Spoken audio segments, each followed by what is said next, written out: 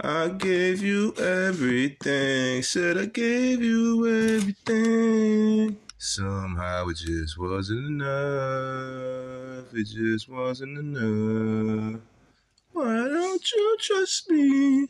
Yo, this gonna be about, oh shit, the Suns not making it to the finals / not winning the finals if they do make it to the finals. This story happen all the time. Top heavy teams. Now these teams do eventually end up winning once they clean they roster up and add more dudes to the team.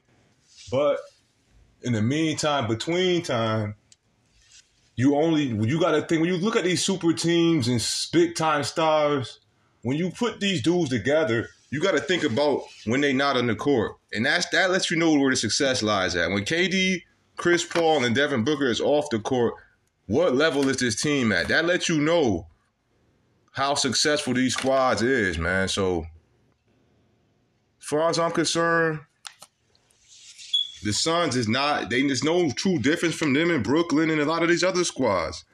They not going to do shit. Paul is old, injury prone, Booker, Paul, and KD. It's the same thing as the Nets, pretty much. Maybe they got a little bit of better. I doubt that. It's the same exact thing, man.